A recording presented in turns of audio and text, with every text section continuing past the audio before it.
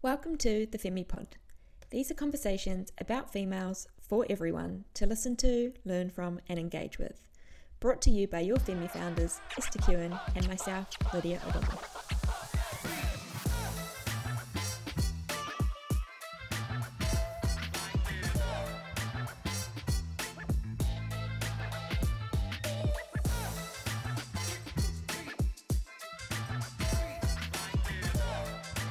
Welcome back to the FemiPod for episode number 24. Thank you to everyone who has tuned in so far. I'm here with Esther as always, and our guest this week is an incredible female who we actually spoke about in the podcast last week. Hannah Carrera has a background in law and commerce with 4 years experience in the corporate world, but in 2016, her interest in holistic wellness inspired her to leave her corporate role and pursue psychology studies in her home country, New Zealand. Hannah has been helping me personally through her work by focusing on the deep layers of self and combining modern understandings of the human psyche alongside knowledge of ancient wisdom traditions. Her work empowers and liberates people with self-awareness tools to create a life in alignment with their authentic self. Welcome to the pod, Hannah. How are you today? Oh, thank you. I'm good. How are you guys? Yeah, we're good. Really good. We'll dive straight into question number one. We love that you connect the science of how the mind works to the idea that there is so much more than just science at play when it comes to the brain. What was it, or was there a moment that made you realize you had an interest in connecting psychology to spirituality? I don't know if there was a specific moment. I've always been really fascinated in spirituality, even when I didn't know that's what it was. I think when I was really little, I was really just, I guess, imaginative and would ponder things and would just sort of sit outside and close my eyes in the sun. And mum was like, what is this little person doing? But I always then kind of was exploring self-healing modalities and reading books like Heal Your Life and books by Deepak Chopra when I was really young. And I guess they sort of spoke to psychological aspects. And then growing up, I was just a very observant person. I would be quite nosy around people's private lives. And I think that led me to want to explore psychology alongside spirituality. And it was more something that I kind of did in my own time. And it was a natural thing that I was interested in. It wasn't necessarily something that I had to go out and get a book to read about it. It was something I was doing in my own time anyway, if that is making sense. But then as I grew older, as Lydia mentioned, I went and did, a law and commerce degree and kind of went down a different track because it was something that my dad had said I would be good at. And I think I just took that as, okay, that's what I'm doing, and didn't really think about actually I could go and follow something I'm really passionate about and do something with my life that was just aligned to something that I liked. I think work and play sort of seemed like separate things at that time. But then, over time, I realized there were different ways I could blend the two concepts. And when I did my yoga teacher training, I got really into the yogic philosophy and the way of seeing the world through a more Eastern viewpoint.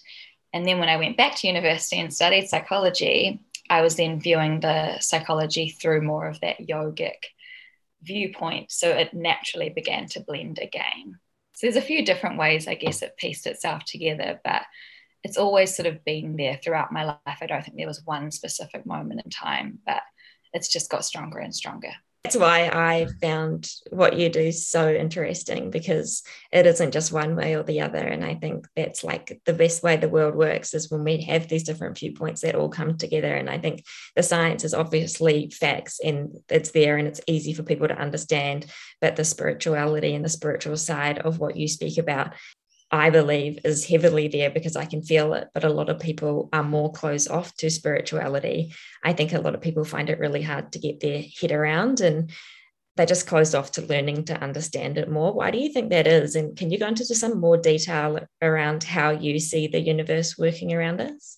Yeah, I think that we live in a world that really values logic and quantifying things and measuring things. And, I don't think we need to wait for a quantum physicist to measure love or to measure happiness. There are some things that we just naturally feel, but sometimes because we've been so stripped away from our intuition, it can feel harder to accept something when we can't neatly define it into a box. And I think that comes down to, just our intuitive abilities not being nurtured from a really young age. And I think that it sort of ties in with the Industrial Revolution and when spirituality and science actually became more severed. And I think that was a way of kind of the patriarchy stripping away our power, especially as women, because we're very connected to our intuition. And when we have people who trust themselves, that kind of takes away powers from other people who might be able to control them. And so I could go into kind of a few different reasons why I think we're not so connected to spirituality and our intuition these days. And you can even hear people coin it woo-woo and kind of dismiss it.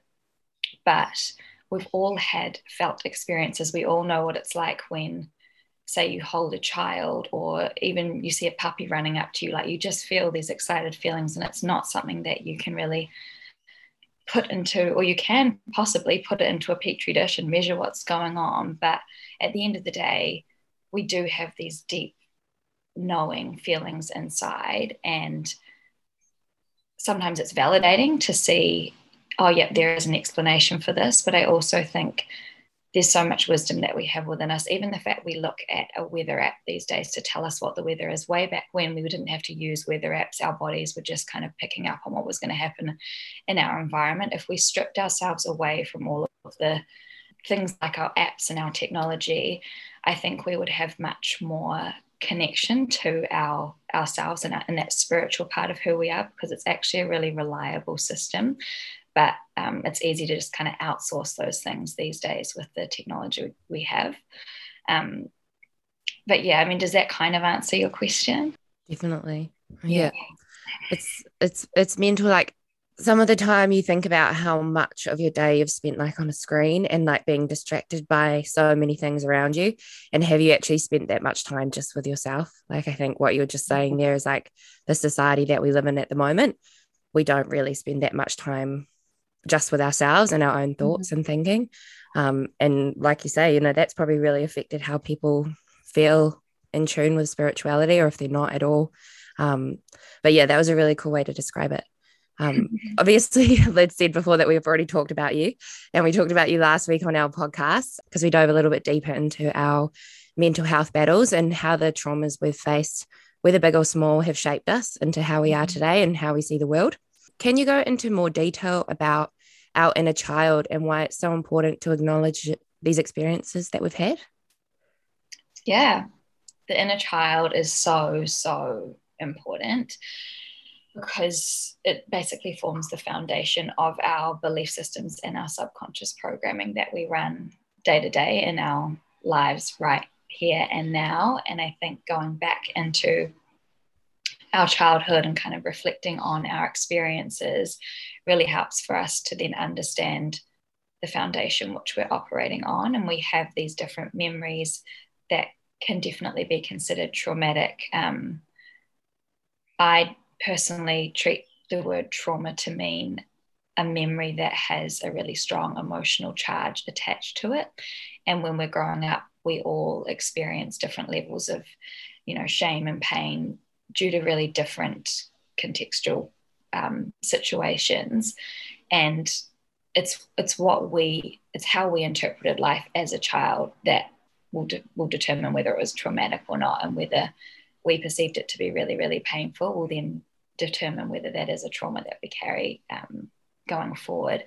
And when we're young, that's when our brain is the most influential, and that's when that subconscious mind is much more forward. And so all of those experiences that we have, we basically start to figure out how we should operate in order to receive love from the world, and where we experienced, moments of validation in our childhood, we'll often start to repeat those patterns of behavior in our adult lives because we know that that's where we will receive love going forward. So it could be that you were a really jokey kid, and so going forward, because you received love when you were little, you know, you have to be the humorous person in situations as an adult, and that will usually sort of follow suit. Whatever was praised as a young child, you'll kind of hold on to that and hinge your worthiness on that growing up. And then on the other hand, where maybe you felt shame or fear in your childhood, you'll do everything in your power to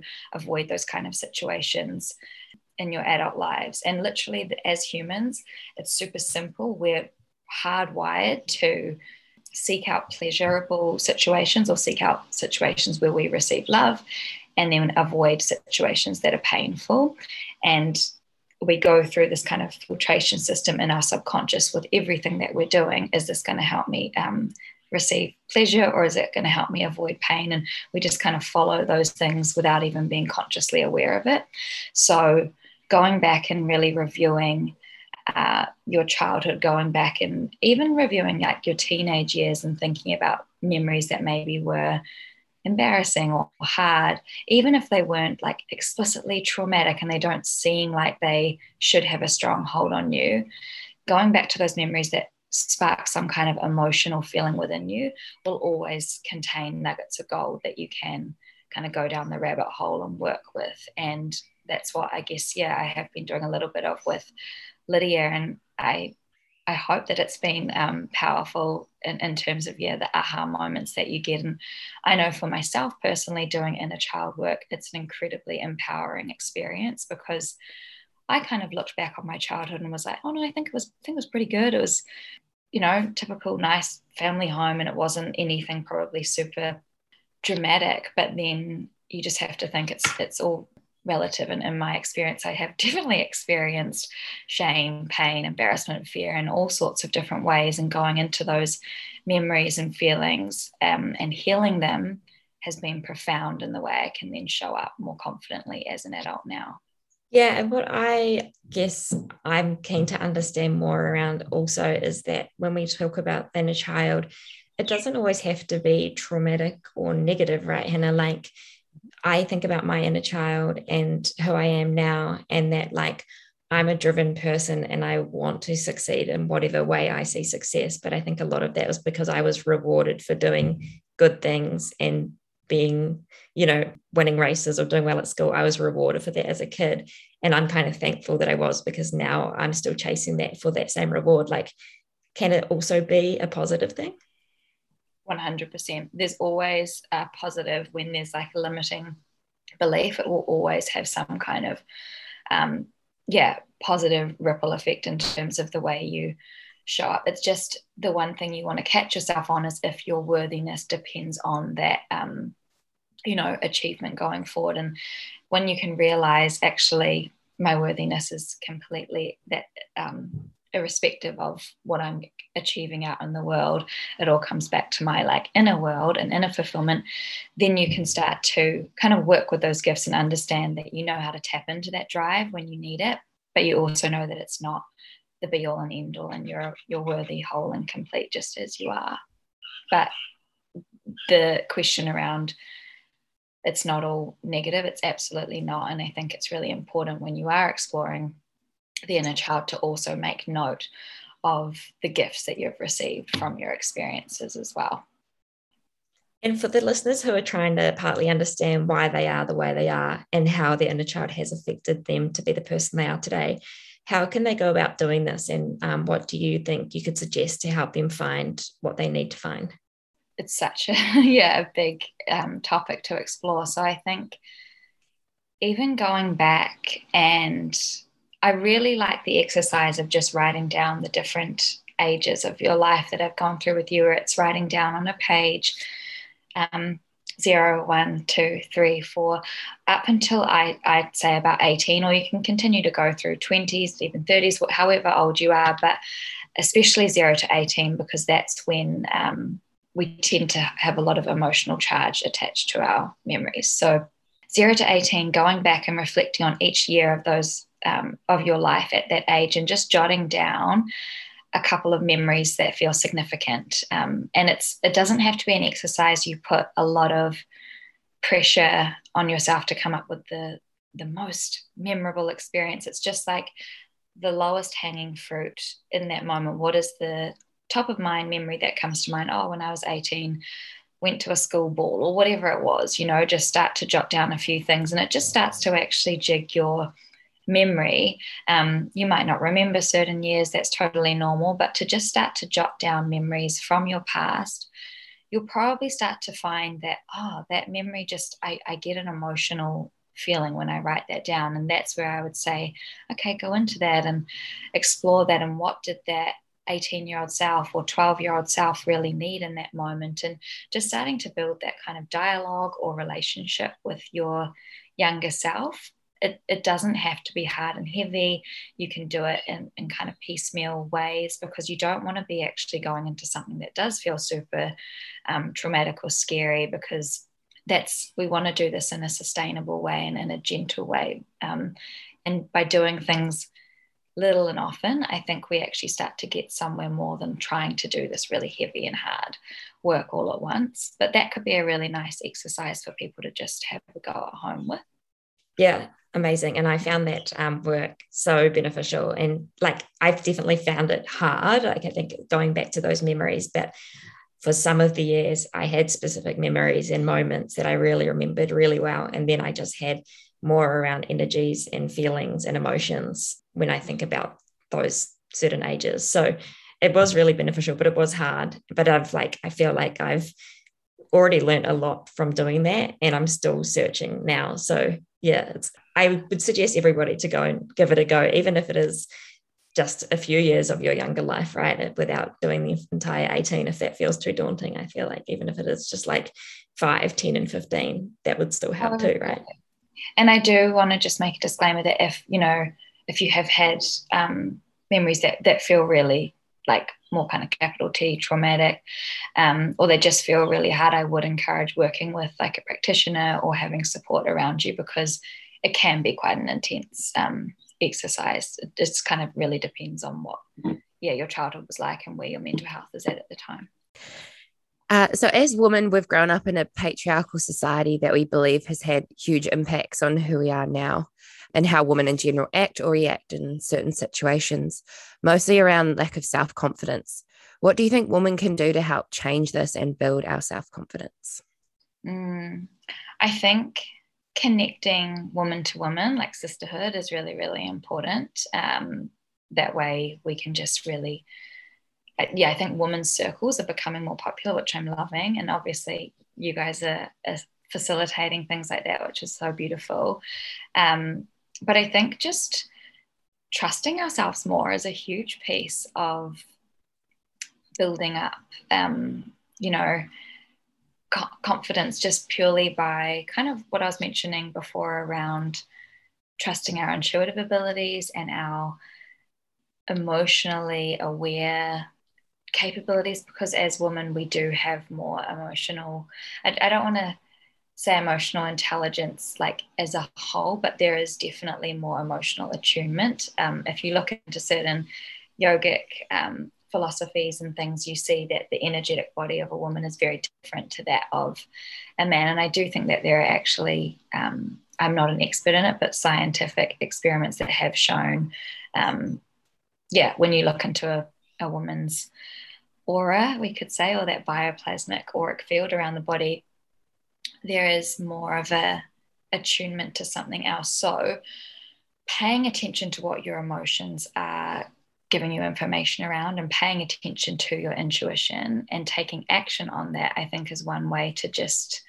start building confidence. The more we take action on our intuitive knowing, the more we start to build trust in ourselves. And it just is this beautiful kind of positive cycle that we get into.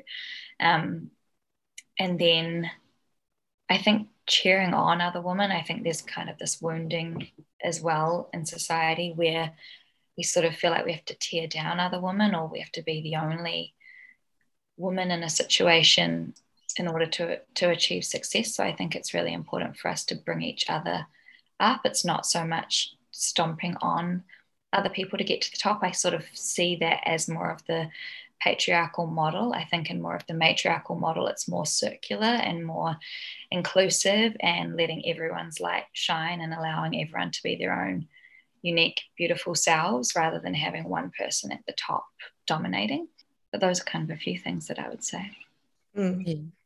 I totally, we agreed. I think the idea of like building each other up and like believing in each other and having trust in each other as females, I think is so important, and something we talk about a lot is especially in Australia and New Zealand, the tall poppy syndrome and pulling people down, especially women, pulling women down because they're succeeding at something is just like the last thing and the worst thing for us to be doing.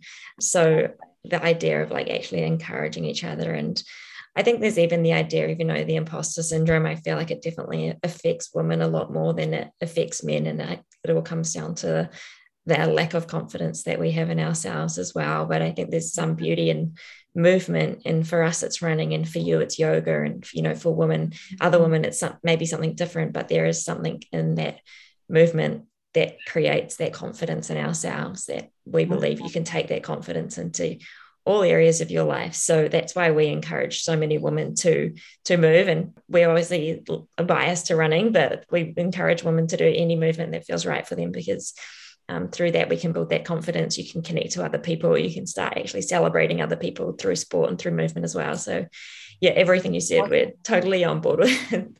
I think something I really love about that, and just like dropping into your body, is also obviously feeling into what your body feels like every day, because I think in kind of a masculine oriented world, there's this idea that we need to have a lot of kind of consistency and be go every single day. And I really like the analogy of seeing the woman like the moon, and I guess the masculine energy more like the sun, whereas the sun can be kind of consistent every single day, 9 to 5 kind of thing. As a woman, I think it's knowing that on some days you might feel lower in energy, on other days you might be more high in energy, and working with your cycles, and just knowing that it ebbs and it flows, and trusting when the energy is off, you're meant to kind of be in that recharge mode, and when it's on, go out there, shine. And I think embracing that it's not always a consistent thing every day is quite a good thing as a female to be specifically aware of. Actually, on that, I'm really interested in this around the idea that the menstrual cycle, for a textbook traditional menstrual cycle, it's 28 days, which aligns to the month, which aligns to the universe. And I have never done any reading into it, but I know there is some stuff out there. Do you know, and can you explain to us like how and why the female body is just like obviously so connected to the universe, like the way that we shed and our hormonal fluctuations happen every month? Do you know much about that? And is there anything you can share with us? I'll disclaimer, I'm not an expert in this field, but I definitely think, I think it's really important for women to follow the cycle of the moon and track their energy, because even regardless of where they're at in their cycle, I think there will be connection you can make with, around the full moon, I'm really high energy. Or some people find that they actually bleed on a full moon or a new moon, which is kind of like a flex in the spiritual communities. It's not an imperative, but like you definitely also hear of people treating the bleed like the winter phase of their month, meaning that it's more of an introverted time, go inward, tend to yourself, and then ovulation is like the summer, and it's your peak, and you're going out there, and you kind of want to dress up and be seen, and you're more confident, and that's maybe when you do the marathon, or you've got more of that energy. But and then you kind of go through the typical cycle of the seasons. So you can treat it like that. But I do think that there's definitely that really strong connection that females especially have to the moon. So even if it was just for a few months tracking the cycle of the moon and noting how you're feeling, I used to, back in my corporate role, I knew that after the full moon I would be really, really exhausted, mainly because I don't sleep on a full moon, but I would have this kind of high, and then my energy would completely drop for like 2 or 3 days. And so I never scheduled any like important meetings or things, and I literally was following the moon and I didn't actually tell anyone at the time, but I was like, I'm not doing this on that day because I know I don't need to know. Yeah. But yeah, it's amazing. It's very similar to the way we speak about it might not necessarily be the moon, but the menstrual cycle, and that, there are times of the menstrual cycle where we're high energy and feel good and can do hard sessions, but also from like a mental health aspect, we feel better, we feel more creative, we feel more intuitive. And then there's times where we want to like, and I definitely know like, that week leading up to when my cycle starts again, I don't want to have any like really important meetings. I don't want to do too much like engaging with other people. I kind of just want to like go away and do my work by myself. So it's really interesting that there is this like connection to the spiritual world and our physical bodies. It just, to me, is evidence that we're all connected. Yeah, for sure. I guess we're flipping the switch a little bit here, but talking around athletes and identity. And it's all too often that as an athlete, we find ourselves falling into a place where our identity relies on our sport, or with some people, it might be their career. And the risk of doing this is obviously so high because we know if things don't go our way, we can completely lose our identity. What is your take on helping us, women in particular, build our identity away from what we do and more around who we are? I think it's vital. It's really, really important. So for that exact reason, that our sense of self and our sense of fulfillment isn't hinging upon something that happens in the external world or a title that we achieve or status that we receive. And I think practices that get you really connected to yourself on the internal level, I specifically love practices like journaling and meditation, and also just spending time with self. So maybe that's going out for a walk in nature, no phone, maybe with your phone, maybe it's just listening to music, though it's not connecting with others or needing to receive validation in some way. It's just being with yourself, I think, is a really important practice to get into. And also working with, feelings that you want to embody each day is a really important thing. I speak a lot about intention setting versus goal setting, and I think both are really important, but we have goals, meaning external kind of destinations we want to reach, and then our intention being the direction in which we follow to achieve them. And it's about thinking of the qualities or the feelings that you want to achieve, maybe thinking about why a certain destination is calling you. If you think that when I reach XYZ's destination, or when I become the top athlete, I'll feel so much freedom and happiness. Start to cultivate feelings of freedom and happiness in your day now, and in small ways. And I think when you do that, you start to experience that fulfillment and that sense of, success or freedom, literally, in the here and now moment. And it's not going to fall away because you didn't get that certain title. And what's even better than that is that you'll probably start to find more positive things start to come onto your path. You kind of naturally attract or reach those destinations, but it's without so much of a push, and it's without so much of a berating of yourself. It's less stressful because you're starting to do things on those on the small scale day to day. And I think that having positive, happy days is much more important than having like a one-off kind of accolade or something. Yeah, definitely. I think what you said I relate to with trying to find the happiness outside of the sport and every day. And there's this awesome mindset coach, Ben Crow, and he says to write a to-be list rather than a to-do list in the day. And it's like, I don't know, to be an empathetic sister, or to be a hard worker, or to be a committed partner. Like, I just found that really beautiful, and like what you said then really was relatable in that sense. And like, try to find your happiness, outside of trying to win something or get a time. I've definitely been sucked into that in the past, and it doesn't work, because when you get there, you just want to go faster anyway. Like, it's not actually like an end point of being a happy person and being happy in who you are. Maybe it's cool that you've made that goal and you can be really proud of yourself, but it doesn't define you, and it's not who you are. We've got one more athlete question. So athletes can also struggle with performance anxiety and expectations upon themselves, as they're obviously putting a lot of pressure on their performance, and obviously they're very committed to that goal as well. So the practice of mindfulness is meant to really help. What are your thoughts on mindfulness, and where should one start if they wanted to get into it? Yeah, mindfulness is an awesome practice, and I think it sort of naturally drops you into that more process-oriented frame of mind versus the outcome or the goal. And I think that, a practice of mindfulness, it's sometimes very frustrating. You might have heard of it where you pick up like a little raisin and you smell the raisin and you feel the raisin in your hand, or maybe chocolate's a bit more exciting. And then, you put it in your mouth and you do something with like a lot of awareness. And I think those practices can be really lovely.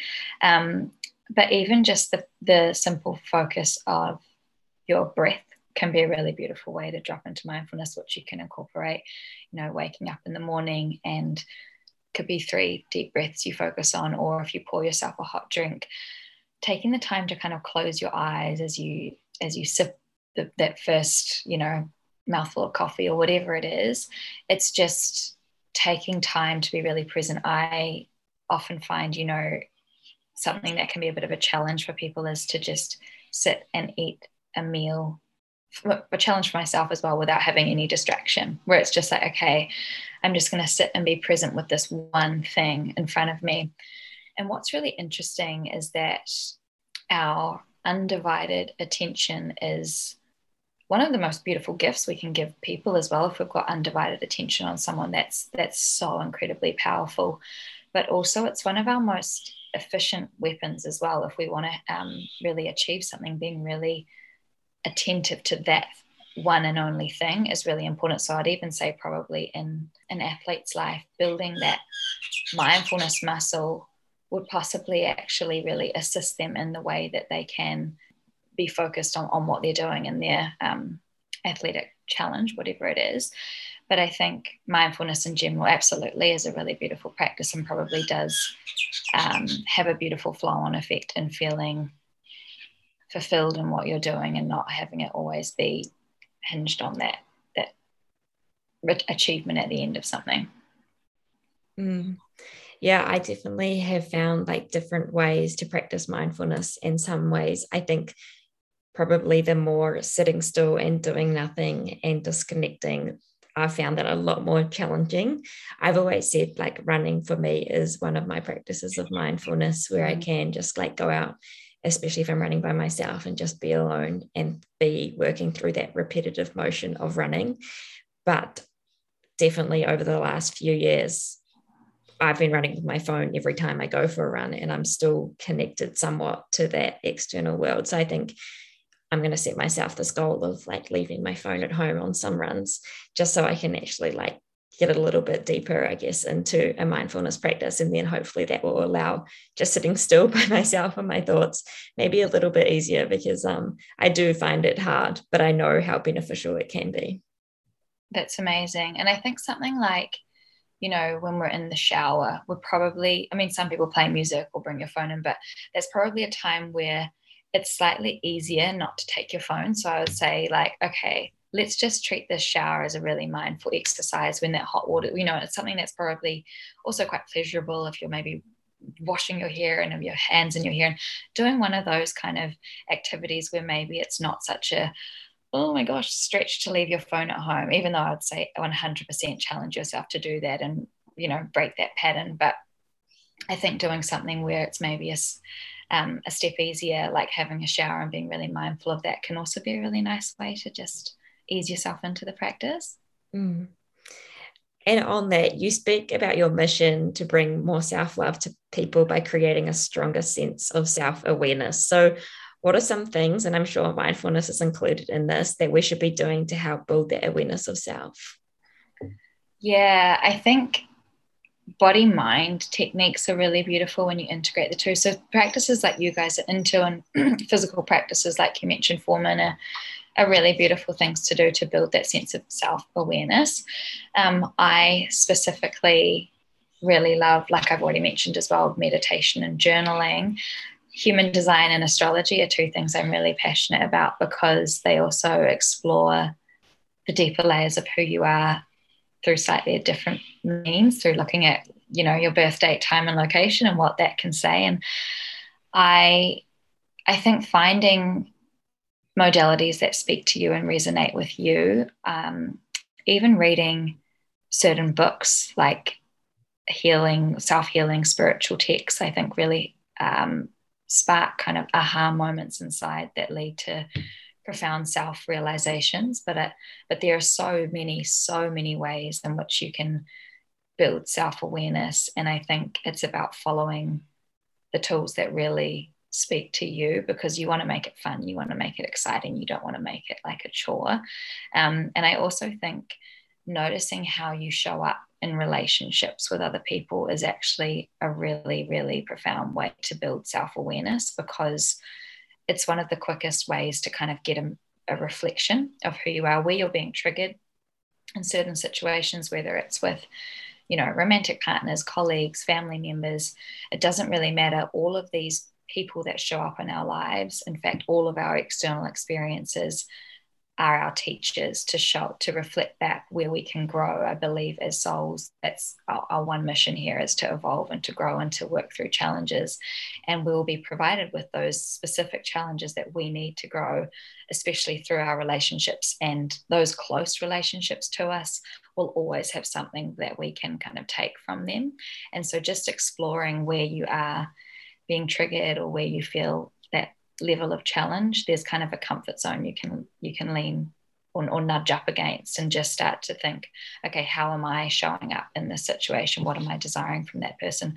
Where can I give that to myself? Or how can I start to change how I show up, and then notice that maybe the situation changes in front of me? Because we do actually have so much power when we do the work on ourselves. And I think sometimes it's easier to just think we don't, and to fall into kind of victim mentality, and I can't do anything about it, and I'm just going to blame this person or project out there. But if we really take some accountability and look at how we're showing up, I think there's so much growth that can be done through that. Yeah, I listened to this podcast recently where I actually felt so seen when I listened to it. I was like, I think it's definitely my ego in place. But he was talking about, it was with Stephen Bartlett on Diary of a CEO, and the doctor who you're speaking to was explaining how when you're in a situation where you are feeling triggered, or you're feeling like you are in the right and this other person is in the wrong, to hero that person and actually put them on a pedestal, and actually say to yourself, like, it's one thing to put yourself in their shoes, but putting yourself in their shoes and saying, if you were that person, you would have acted in exactly the same way. I think that allows for me personally to be like, probably give them a little bit more credit and understand the situation in a different angle. And I don't know, I found that really interesting. And I think hearing stuff like that has definitely helped me become more self-aware, because there's been situations where I felt I had been the victim, and then understanding, like that other person maybe was acting a particular way because of something I didn't even understand. And I would have acted the same way if I was them too. I think it definitely allows me to let go of those things that I'm like still holding on to. Sorry, this is turning into an entire psychology session, but I'm so here for it. Yeah, I found it really interesting. I'll put that podcast in the show notes, because it was actually a really, really good conversation. That's reminding me of the 4 agreements. That I really love those as well when I'm in tricky situations with certain people, coming back to, everyone's doing the best that they can, don't make assumptions. What's the other ones? Be impeccable with your word. And maybe it's don't make it personal. I can't remember the other one, but not making assumptions and just realizing that everyone's doing the best that they can is something that allows me to feel more compassion for the other person. And then just thinking, what can I learn from this? Like, how can I grow from this, is always something that then puts me into more of the driver's seat. I loved how you talked before about the teacher aspect and how every interaction with someone else teaches you something. Because I think what Lids and I talked about last week, obviously has shaped creating Femi, but then also has shaped how we both coach our athletes. So like, I was literally talking to one of the amazing woman that I coach, and she was saying she listened to the podcast and she was crying, and she was saying how both Lydia and I as coaches are completely the opposite of what that person was because of what we were taught by them and how we don't want to be like that, and so I love the way you said that then, and every experience with another person can teach you so much. It's really cool. One final question. As women, we feel that the idea of successful females has been shaped over the years by society. What is your idea of success, and how do you think we can find that inner happiness? So I don't define success as a certain destination or a certain title, but I think for me it's about having really fulfilling days and like just truly feeling joy in every single moment or every single experience. So paying attention to the little things. Days when I can express myself authentically is really, really important. I think one of the most draining things for my energy is if I find myself being inauthentic. So making sure in all situations I'm able to be my authentic self and use my voice in an authentic way. Laughing during the day, doing something that smiles during the day, connecting with people or someone that I love is always really important as well. But in general, just really connecting to my heart, and that probably sounds very esoteric, but just doing something every day that allows me to feel really connected to my heart will enable me to feel success. That's beautiful. So we've got 2 quick fire questions before we wrap up. The first one being, what would you tell your younger self, so your 10, 15-year-old self? Even the masters are imperfect at something. I love that. True. Yeah. We are all imperfect, but we're trying. Yeah. And last question is, what do you think your purpose is on Mother Earth? To heal, that's to heal myself and to assist others in healing themselves as well. I don't believe I can heal people. I think everyone can heal themselves, but I'd love to be able to facilitate that for other people as well. That's amazing. So good. Yeah, well, you're definitely doing that, Hannah. Thank you so much. We appreciate your time so much. Where can people find you on Instagram? On Instagram, it's Hannah Carrera. We will also share Hannah's profile in the show notes. You can go ahead and follow, because Hannah puts some incredible content up that I find just super inspiring and educating as well. So thank you so much for your time today. Yeah, we appreciate it so much, and we hope you enjoy the rest of your day. Oh, love you girls. Thank you for having me. Thank you.